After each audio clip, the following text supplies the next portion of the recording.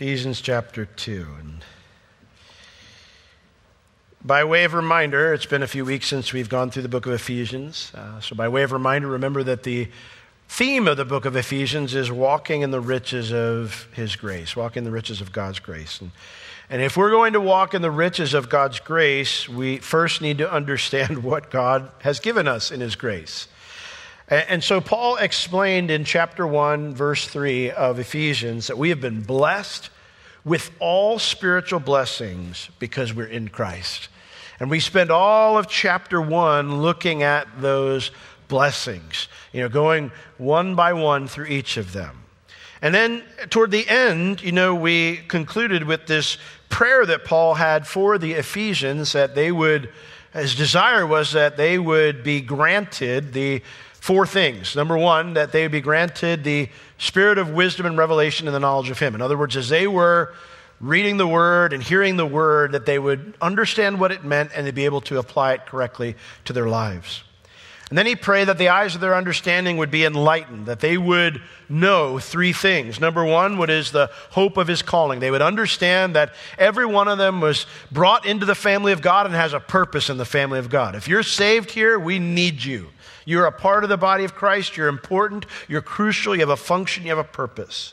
The second thing that he says that your eyes being enlightened, that you would know, is what is the riches of the glory of his inheritance in the saints, that we would understand the wealth God considers it, that we are his. I would not label me that way or you that way, but he does. That's how he values us, and therefore we need to understand the great worth he places upon us. Not that we're worthy of it, but that he places upon us. And then the third thing, that their eyes of their understanding being enlightened, that they would know what is the exceeding greatness of his power that's directed towards us. The same power that was in Christ when he raised him from the dead and then sat him down at his own right hand. That same power is directed towards us. And so that last part of that prayer, that resurrection power that is available to us, it mentions that same power God used is directed to each and every one of us every day. And so now when we get to chapter 2, it's in light of that idea that Paul is going to show us how God has actually already exercised that same resurrection power to raise us up from the dead and to seat us in heavenly places too. Now, that of course, though, brings up the question, why did we need to be raised up from the dead? Aren't we already alive? If I'm already alive, why do I need to be raised up from the dead? And so by answering that question, Paul's going to show us the horrible depths that God rescued us from, the horrible death that God rescued us from through Christ. So chapter 2, verses 1 through 3, I know it's a lot to cover, but we will do our best. Verse 1 says, "In you has he quickened who were dead in trespasses and sins, wherein in time past you walked according to the course of this world, according to the prince of the power of the air, the spirit that now works in the children of disobedience, among whom also we all had our conversation in times past, in the lusts of our flesh, fulfilling the desires of the flesh and of the mind, and were by nature the children of wrath, even as others." We start off here with this phrase in verse 1, "and you," which means, should be translated, "you also." So the "you also" connects it to the end of chapter 1. Just as Jesus was dead at one point and was raised up and then seated in a place of honor next to the Father, we also were dead in trespasses and sins. If you'll notice, I skipped "has he quickened." It's because it's in italics in your Bible, if it's there, which means it's not in the original text. Now, the reason the translators put it here is because it connects with verse 5, which is Paul's main thought that we will get to, not this week, but next week. And so they put it there because it almost seems a little out of place. "And you who were dead in trespasses and sins." Okay, what's the end for? So when it says, "in you has he quickened," just like he raised Jesus up, he made us alive, and then it explains why, because we were dead in trespasses and sins. So just as Jesus died, but by God's mighty power, Jesus didn't stay dead. He rose from the dead and was seated at God's right hand. We also were raised from the dead and seated into a place of honor by God's power. So they put it there to make it a little bit more connecting. Whether it should be there or not, I'll leave that to your opinion, whatever. The point is, you also were dead in trespasses and sins. Not that Jesus was dead in trespasses and sins, but we were dead in trespasses and sins. Now he says, who were? The rest of Paul's teaching about who we are now that we're in Christ, he has to go backwards because that will become clearer, much clearer, when we understand who we were before we were in Christ. Does that make sense? When Paul says, hey, you're blessed with all spiritual blessings, let me list out a bunch of them. But before he gets to the next ones he's going to start listing out, he says, I need to go backwards a bit first. I need to tell you what you were before you were in Christ, so these blessings that you now have in Christ will make a greater sense. They will make more sense to you. So who were we before we were in Christ? Well, it tells us we were dead. Now, I was physically alive, so death here cannot refer to physically dead. It refers to spiritual death. Now, way back in Genesis chapter 2, verse 17, we already understand that this is what happened when we sinned. When Adam and Eve were placed in the garden by God, blessed with everything there, he said, listen, he says, you can enjoy everything in this garden. You've got one opportunity to reject me, and it's this one tree. This one tree. If God was good, why did he put a tree in the garden? I would say, God shows he's good, he only put one. I mean, think about it, how many booby traps are laid for you, when you go through your workday every day. Whether it's by coworkers or your clients or your boss or whatever. You got all sorts of things laid out for you. But God loved us so much, he said, you can enjoy everything here, and I'm just going to give you one opportunity to fail. One opportunity to reject me and disobey. That's how good he is. So anyway, the idea here of being spiritually dead when we sin was back then. When God told them that, he said, because in the day of you eat of this tree, of the knowledge of good and evil, the fruit of it, you shall, the English says, you shall surely die. In Hebrew, it says, having died, you shall begin to die. In other words, when Adam and Eve ate the fruit, they did not physically die immediately. They did begin to physically die. But something died immediately, their spirits. They were spiritually dead the moment they ate of that fruit. And so we see the difference in their relationship with God after they did that. In Genesis 3:7, it mentions that after they ate of the fruit and they heard God walking in the garden, what they do? It says they hid and they realized they were naked, so they covered themselves up with fig leaves. And so we see a change in their relationship to God. So that gives us some clues into what it means to be spiritually dead. Now, physical death, we describe that as the separation of the spirit and the soul from the body. When someone dies physically, their body remains, but their soul and their spirit is gone. And so we would say they're not there anymore. The body that housed them is no longer the body that houses them. They have moved on. And so that's physical death.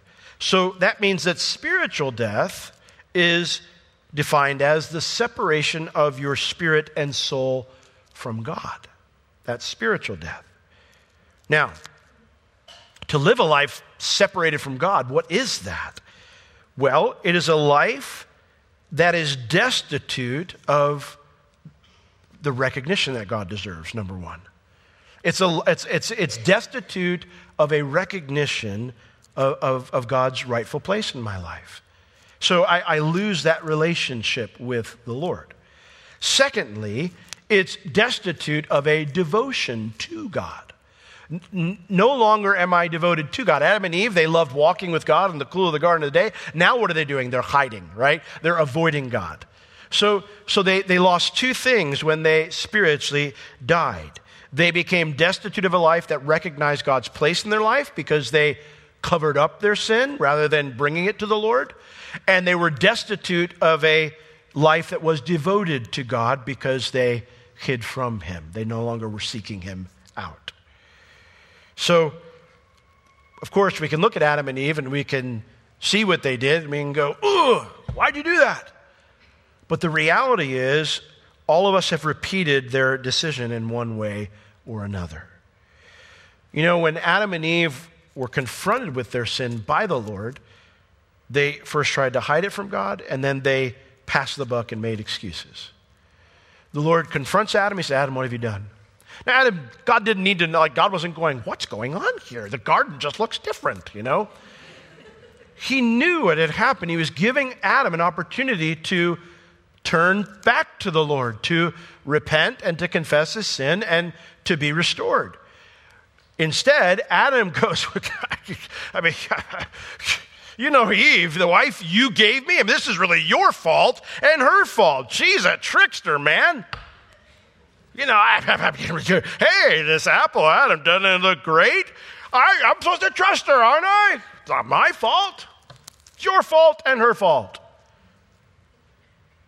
And then, okay, Eve, what's your story?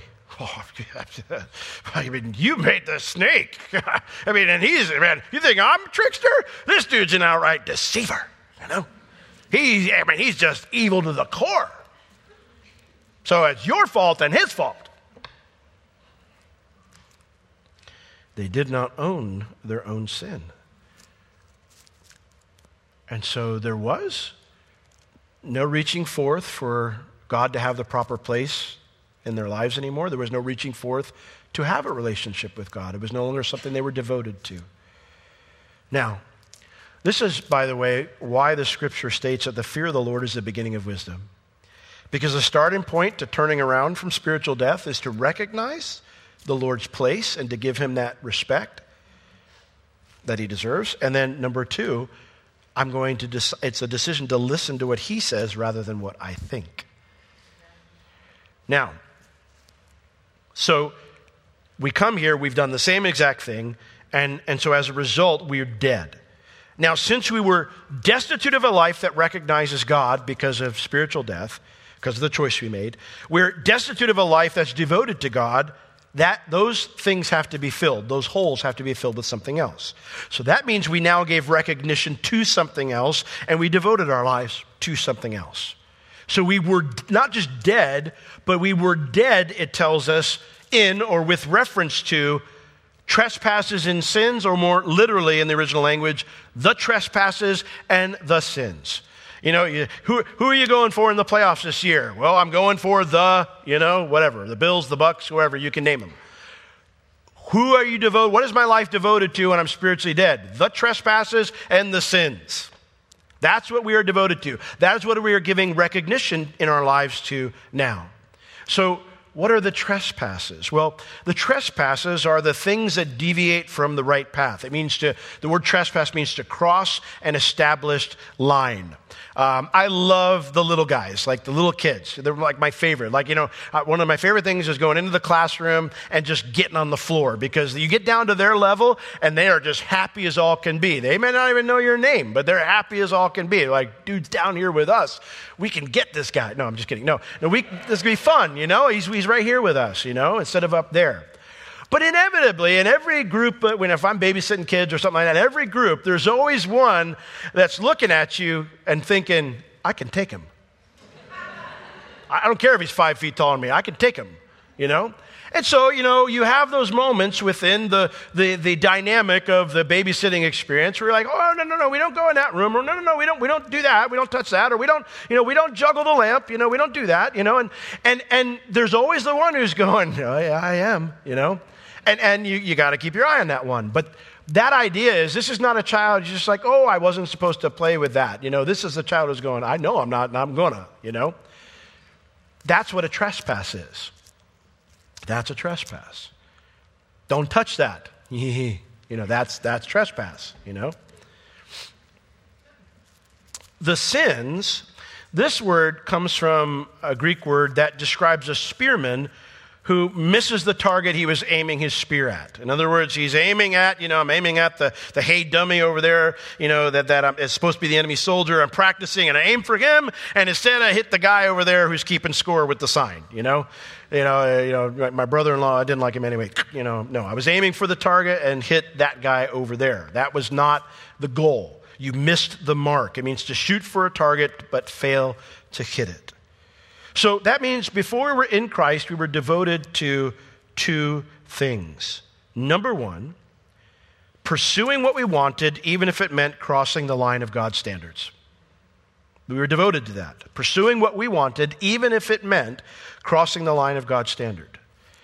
And then number 2, here's the kicker. We also pursued goodness, but failed to hit it.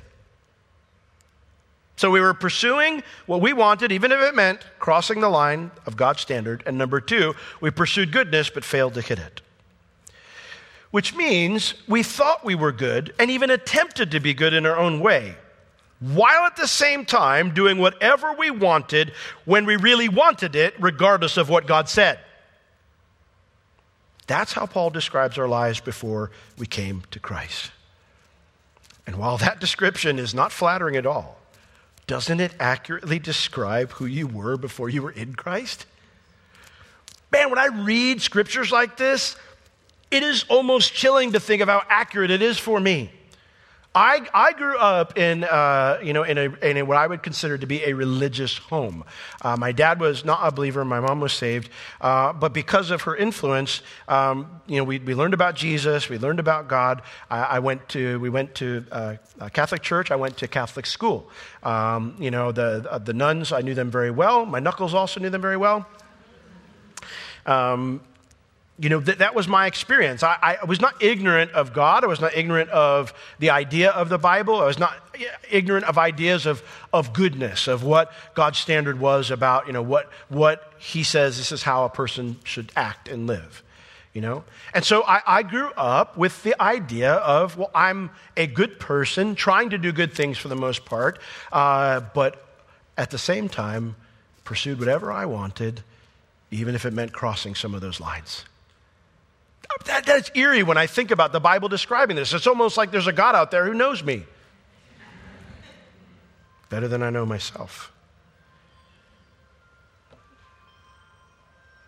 In a recent true crime documentary on the BTK serial killer, Dennis Rader was asked if he saw himself as a monster.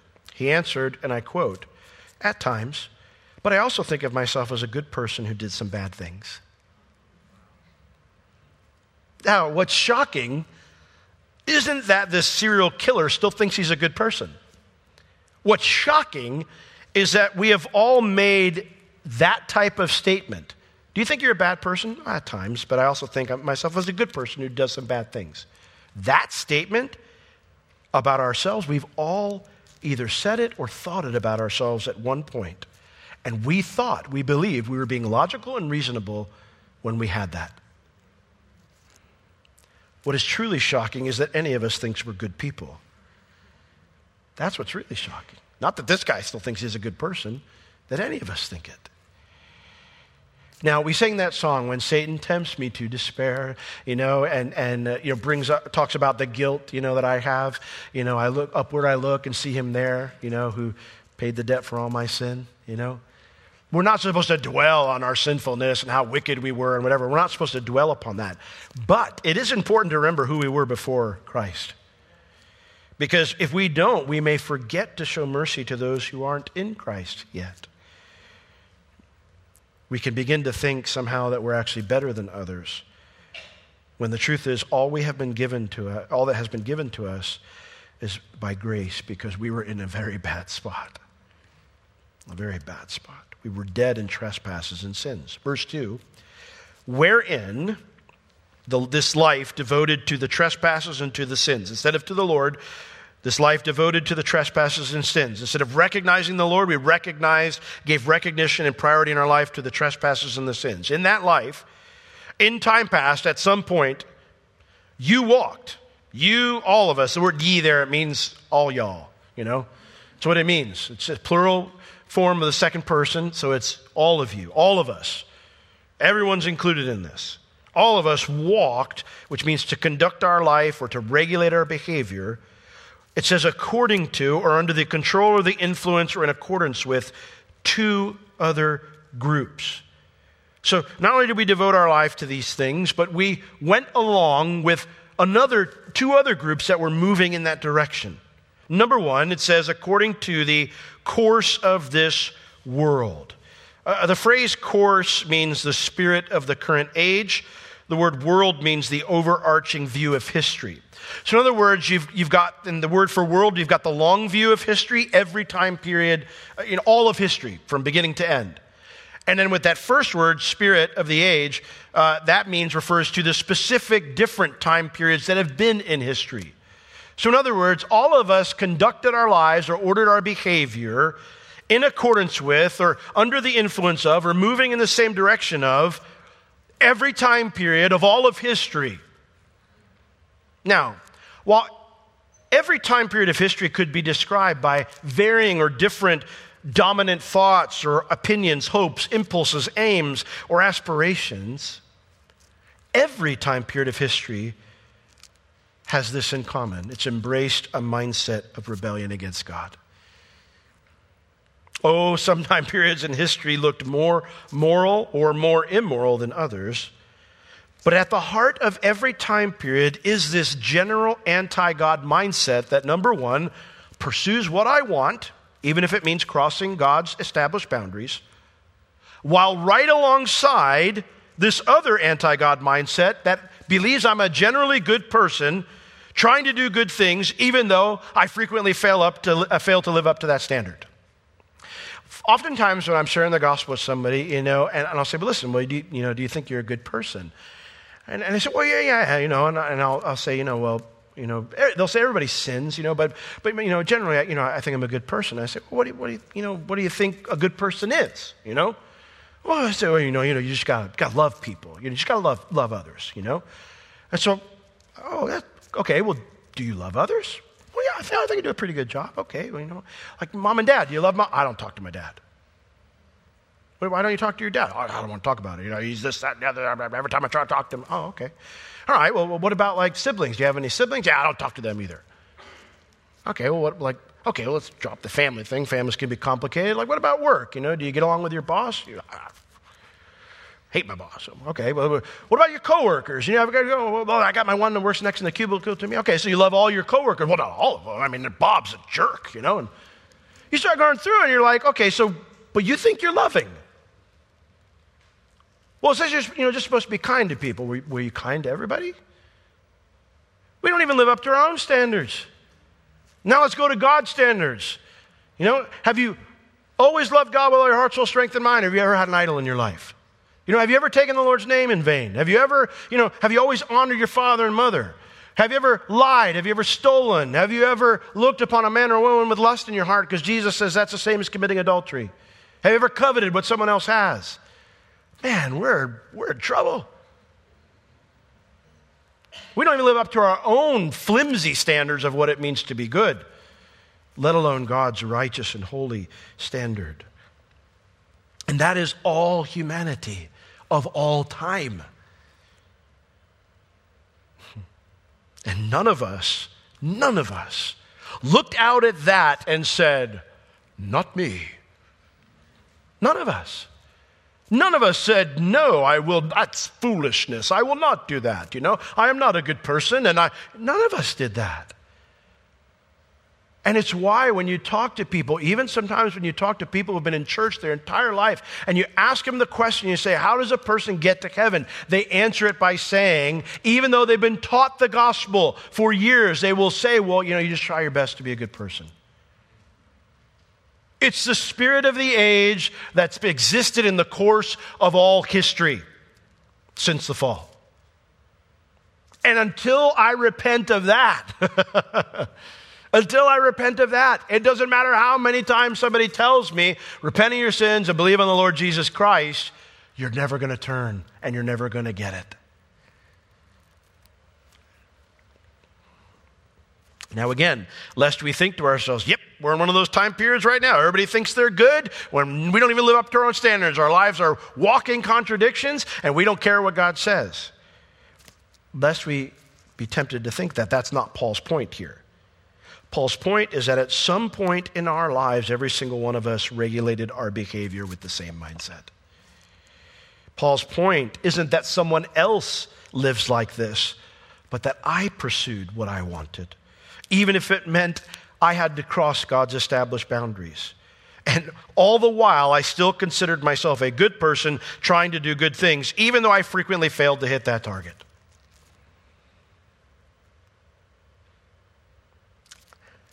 I did the same thing that Satan offered Adam and Eve in the garden. The day you eat of this, you'll be like God. Like every other person in humanity, I made myself out to be my own God. I set up my own standards, and I displaced the loving God who made me. Now, we weren't the first people to do that. We were also not just following the spirit of the age in every period of history, but we also were following someone else who did it before any human being did it, Satan himself. And thus, is it any wonder that Paul next says that we also lived our lives at some point in accordance with Satan? He says also we were dedicated to the trespasses and sins. We conducted our lives, we ordered our lives according to or under the influence of the prince of the power of the air. The word prince, it just means the leader or the ruler, the first, in an order of persons or things, The word here for power is a word that's to describe the fallen angels or spirits who oppose God. So he's the first of the order of the fallen angels. That's what the prince of the power means. His area of influence is, the Bible says, the air. The word air here, it means the lower atmosphere of the earth. If you're flying at 30,000 feet, the devil's not there. Just kidding. No. But the word here, it describes the air of everyday life, the air of human life, It's not that he can't get you up on a plane. Trust me, I've been on one. He gets me plenty of times. So, the person next to me, I'm always, maybe I shouldn't say that. Anyway, it's easy to get irritated when someone's elbows don't stay where they're supposed to stay, I had one time I was flying back from Israel, this kid behind me, he just puts his legs up through the thing and right on my chair, right on top of my legs. And I'm like, this is an 11-hour fight, bro. We'll fight, bro. We're gonna fight, Anyway, confession time. But, he's up there too. But the point is where everyday life is this word is describing. He's involved in the world's activities. Jesus used the same terminology when he describes Satan. He calls him the prince of this world. 3 times in the book of John, we see this phrase used. In John 12:31, you can write the references down and look them up later if you'd like. John 12:31, he says, now is the judgment of this world, now shall the prince of this world be cast out. In John 14:30, he says, hereafter I will not talk much with you, for the prince of this world comes, but he has nothing in me. In John 16:11, when he's describing the work of the Holy Spirit, he says the Holy Spirit will convince of judgment because the prince of this world is judged. So the idea is that Satan is the one who presides over humanity's history-long alienation from God. He presides over that. So because of that, our mindset resembles his own mindset. And what was his mindset? Well, we are given a glimpse of it in Isaiah chapter 14. The prophet Isaiah references the fall of Satan in Isaiah 14 before any human being ever fell.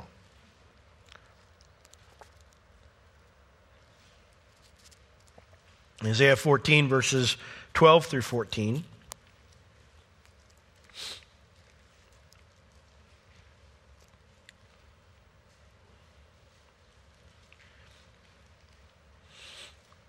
Isaiah 14, verse 12, he says, how are you fallen from heaven, O Lucifer, son of the morning? That was his given name by the Lord. Now he is Satan, which means the adversary, the diabolos, the devil. He is, the liar, the slanderer. That's the name he took on because of his fall when he decided to rebel against the Lord and do his own thing.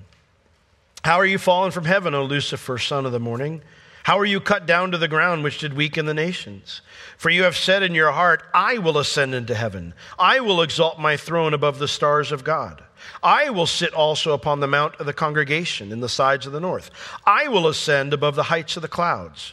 I will be like the Most High. These verses describe the enemy of our souls when he rebelled against the Lord. This is what he was thinking. But we have to note, if you go back to verse 4 of Isaiah 14, this prophecy or this sermon that Isaiah is giving is speaking to a future king of Babylon. He says, "Thus shall you take up this proverb against the king of Babylon." So in other words, he's describing the mindset of the king of Babylon in this sermon, and he goes, you're just like your forebear, You're just like the devil, So, it's interesting because Isaiah's writing to a king who doesn't exist yet, probably King Nebuchadnezzar, and describing that you're going to have the heart of the devil. You're going to have the mindset of the devil.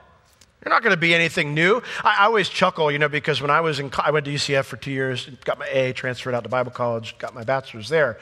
In 2 years at UCF, at that age group, you kind of have the mindset of, I'm free of the shackles of regular school, free of the shackles of, mom and dad, whatever, and I'm my own person. I'm thinking independently. We had a biology teacher, a lecturer, 400, students in a lecture hall, whatever.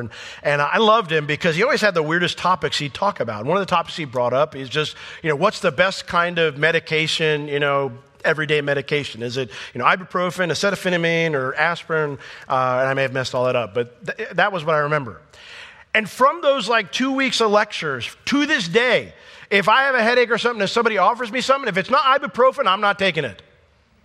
Because I'm so independent thinking, in my thinking. The whole group of 400 people, whoever this guy was talking to, I'm 47 years old and I still will only take ibuprofen. Because we're not independent. We think we're independent. We're going to express it by our dress or by our speech or how we do things now. But the reality is that's the most influential time of our lives. And more often than not, the things that are implanted in our hearts and minds at that age tend to affect a lot of the decisions we make moving forward.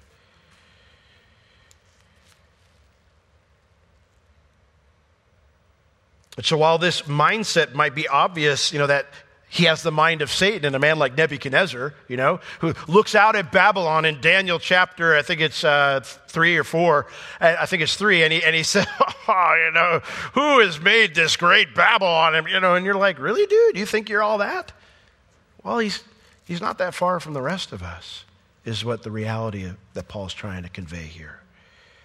While it might be obvious in a man like Nebuchadnezzar or other obviously evil men in history, this is a mindset that Satan has injected into the hearts and minds of every human being. For it says that it is the spirit that now works in the children of disobedience. The word spirit here means it's the way of thinking, it's the attitude, it's the disposition. It says that is working right now, presently.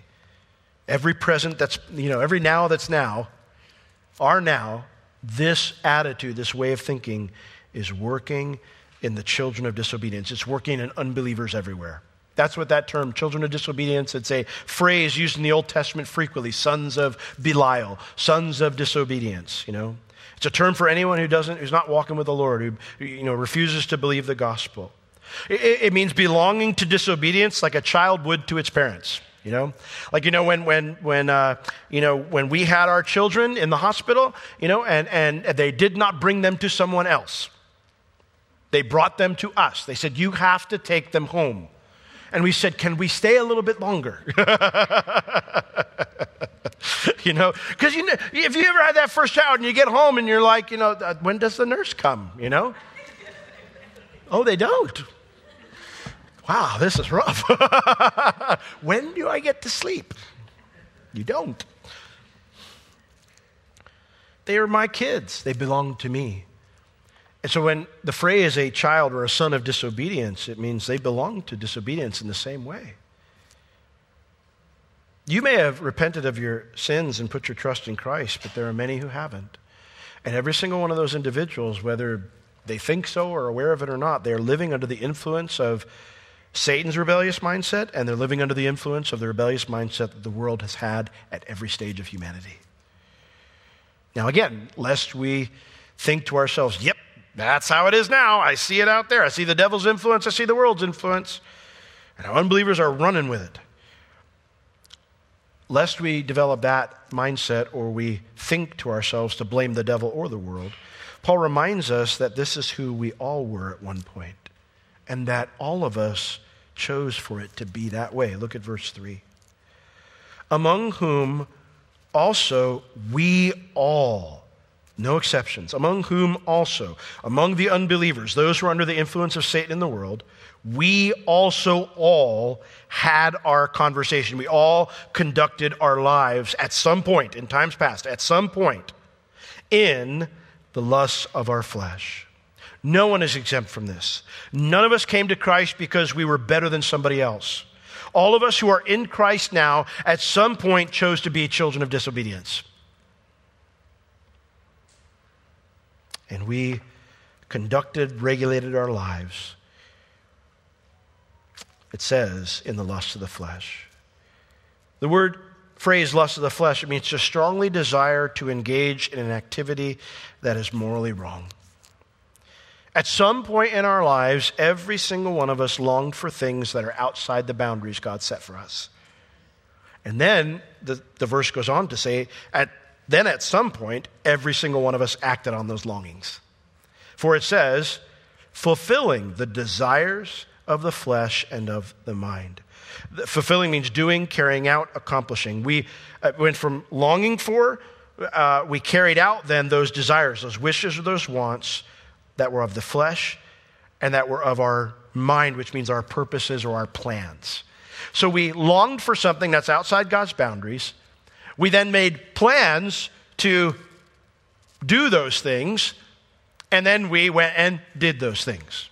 Every single one of us at some point in our life had that mindset. And because we all at one point longed for things that are outside God's set boundaries and made plans about how to act on those longings and then acted on those longings and plans, the scriptures say with clarity and consistency that none of us are good. None of us are good. Isaiah 53:6, all we like sheep have gone astray, all of us have turned to our own way. In Romans chapter 3, we get a huge list where it says there is none good, no, not one, and then it spends about 8 verses, and it's not flattering.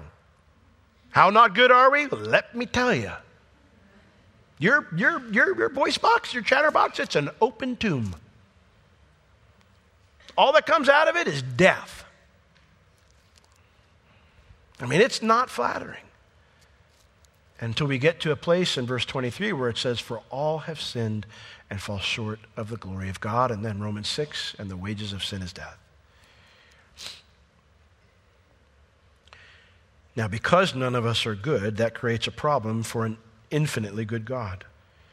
And so it says at the end of this verse, as a result of this, that we were by nature the children of wrath, even as others, the unbelievers out there, the children of disobedience that are out there, we were just like them at one point. We were children of wrath by nature.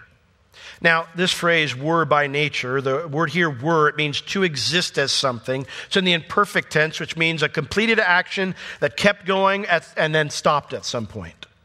Now, why did it stop at one point? Well, you got to come back next week because that's verse 4, but God. That's why it stopped at some point. It's not because I went, I am not doing very well here. I must do better. And I shall do better. And so I will now direct my life toward God, and I will direct my life toward His standards, I will devote my life to Him. None of us did that. God made the first move, and He intervened, and then we responded to Him.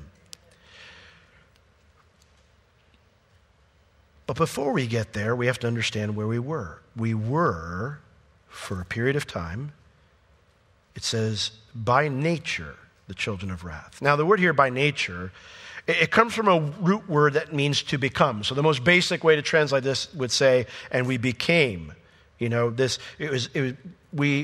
By becoming the children of wrath. We were something that caused us to become, children of wrath. It can mean form or nature, in other words, something innate, but it could also mean something that's budding, growing, or developing. I bring this up because there are those who teach that, God is angry with us simply because we're born from Adam's fallen nature. That all of us are doomed to judgment simply because we possess a sin nature. But that is not a biblical idea. In Ezekiel chapter 18, God very clearly addresses this in a conversation that Ezekiel is supposed to have with the people of Israel. Ezekiel 18:1, it says, "The word of the Lord came unto me again." In other words, he said, I got a new sermon from God. And it said this, "What do you mean that you use this proverb concerning the land of Israel?" In other words, the Lord comes to him and says, "This is what I want you to tell them. What are you all talking about when we use this saying?" There's a phrase you all use a lot. What do you mean by it? And the phrase is, "The fathers have eaten sour grapes and the children's teeth are set on edge." I hear that all the time, don't you? What does that mean? The fathers have eaten sour grapes and the children's teeth are set on edge. The idea, and I don't know if you've ever eaten a really sour grape, but you're kind of like, I don't know if I want to eat another thing for the rest of my life, That's kind of the idea here. So the concept is, Dad has eaten so many sour grapes that when the little guy pops out, he's just going, I don't want to eat anything. Because Dad ate a bunch of sour grapes. In other words, this isn't our fault, this is our Father's fault. God's judging us because of what our forefathers did. And God goes, what is this saying? Verse 3, he says, "As I live, says the Lord God, you shall not have occasion anymore to use this proverb in Israel." I don't want to ever hear anybody say that again, because it's not true. Verse 4, "Behold, all souls are mine. As the soul of the Father, so also as the soul of the Son is mine. And the soul that sins, it shall die." We are each individually responsible for our own judgment. We go down to Ezekiel chapter 18, verses 19 and 20. "Yet you say, why? Does not the Father or the Son bear the iniquity of the Father?" That's what they were taught. And the Lord says, no. "When the Son has done that which is lawful and right, and he has kept all my statutes, and he's done them, he shall surely live." I don't care what his father did. I don't care how wicked he was. If he's going to walk with me, he's going to follow me, that's all that matters to me. Doesn't matter what his dad did. "The soul that sins, it shall die. The Son shall not bear the iniquity of the Father, neither shall the Father bear the iniquity of the Son. The righteousness of the righteous shall be upon him." If there's an individual who decides to walk with me and walk in righteousness, then his righteousness is upon him. But the wickedness of the wicked shall be upon him. If someone decides to disobey me and go their own way, that's on them. We have individual responsibility before God. Therefore, this cannot mean that we are innate children of wrath. No, we have grown, we have budded, we have developed into children of wrath by our own choice to be a child of disobedience. We have all chosen to be children of disobedience, and thereby that means we are all children of wrath. But we aren't children of wrath because, Adam blew it.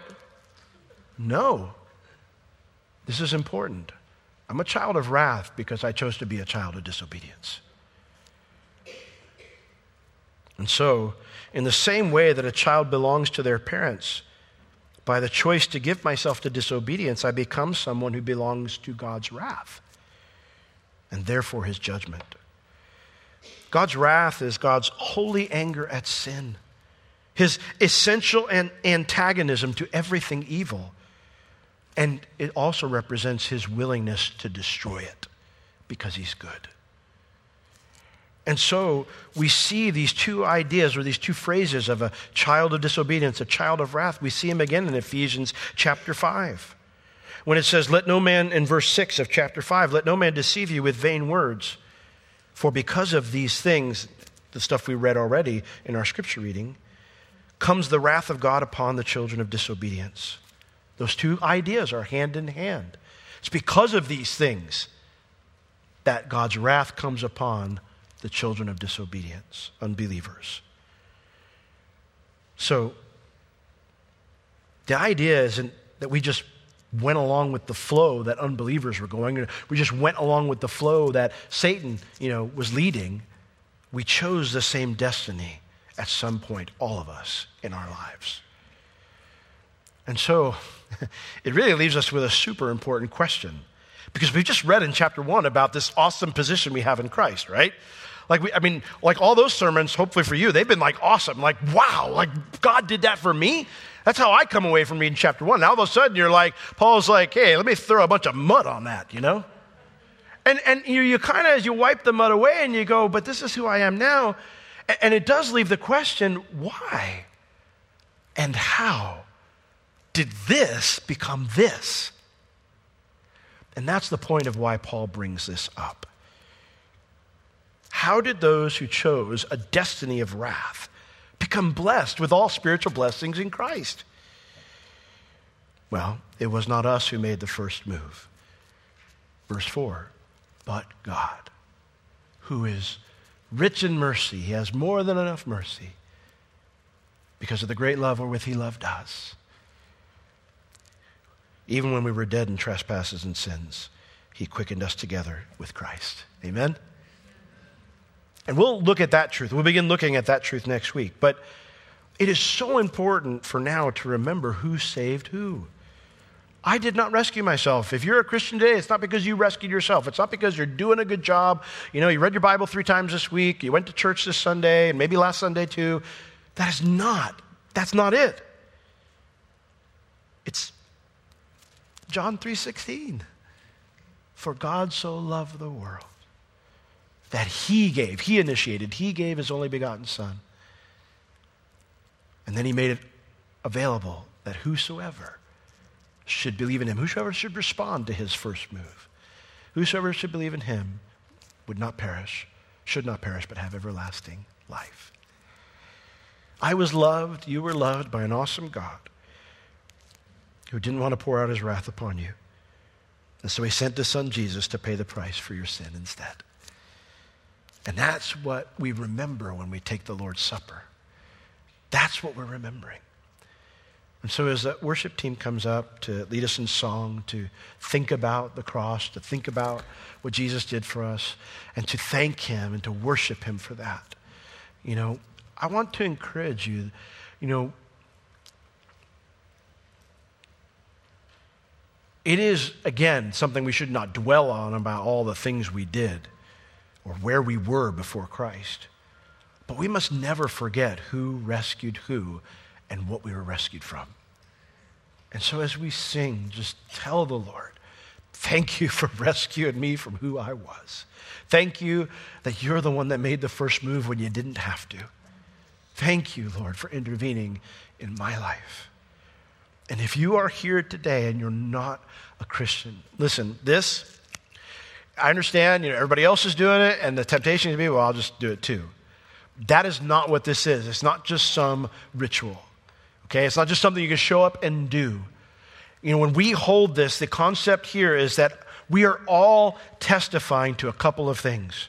When we hold this and then we open it up and we partake of the bread and we partake of the juice, we are looking around at one another and we're going, I am no better than you, and I can see you don't think you're any better than me, that we were all in the same boat, that all of us fit in Ephesians 2:1-3. I was Ephesians 2:1-3, and Jesus saved me.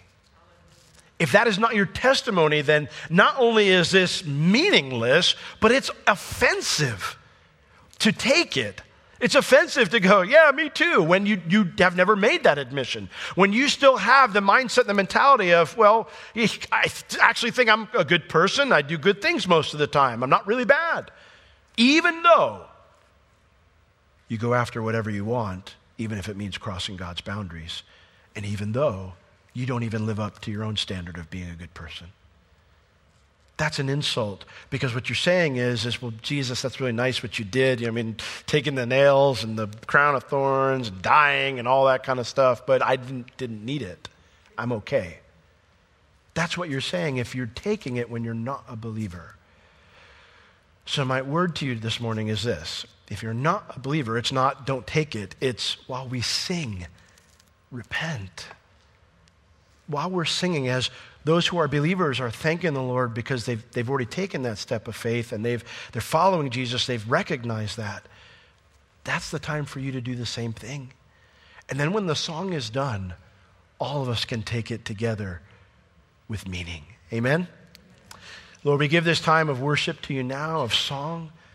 And Lord, we long to truly remember what you did for us, to reflect on what it cost you to rescue us, to reflect on the awful place we were, and Lord, the amazing love that you had that didn't leave us where we were, but intervened. But God, Lord, we thank you for that love that invaded time and space, and you became a man, and then you paid the price for us. And Lord, for anyone right now who doesn't know you and who's wrestling with you, Lord, will you convict them of sin, righteousness, and judgment? Lord, will you convict them by your Spirit of their need for a Savior? In Jesus' name, amen.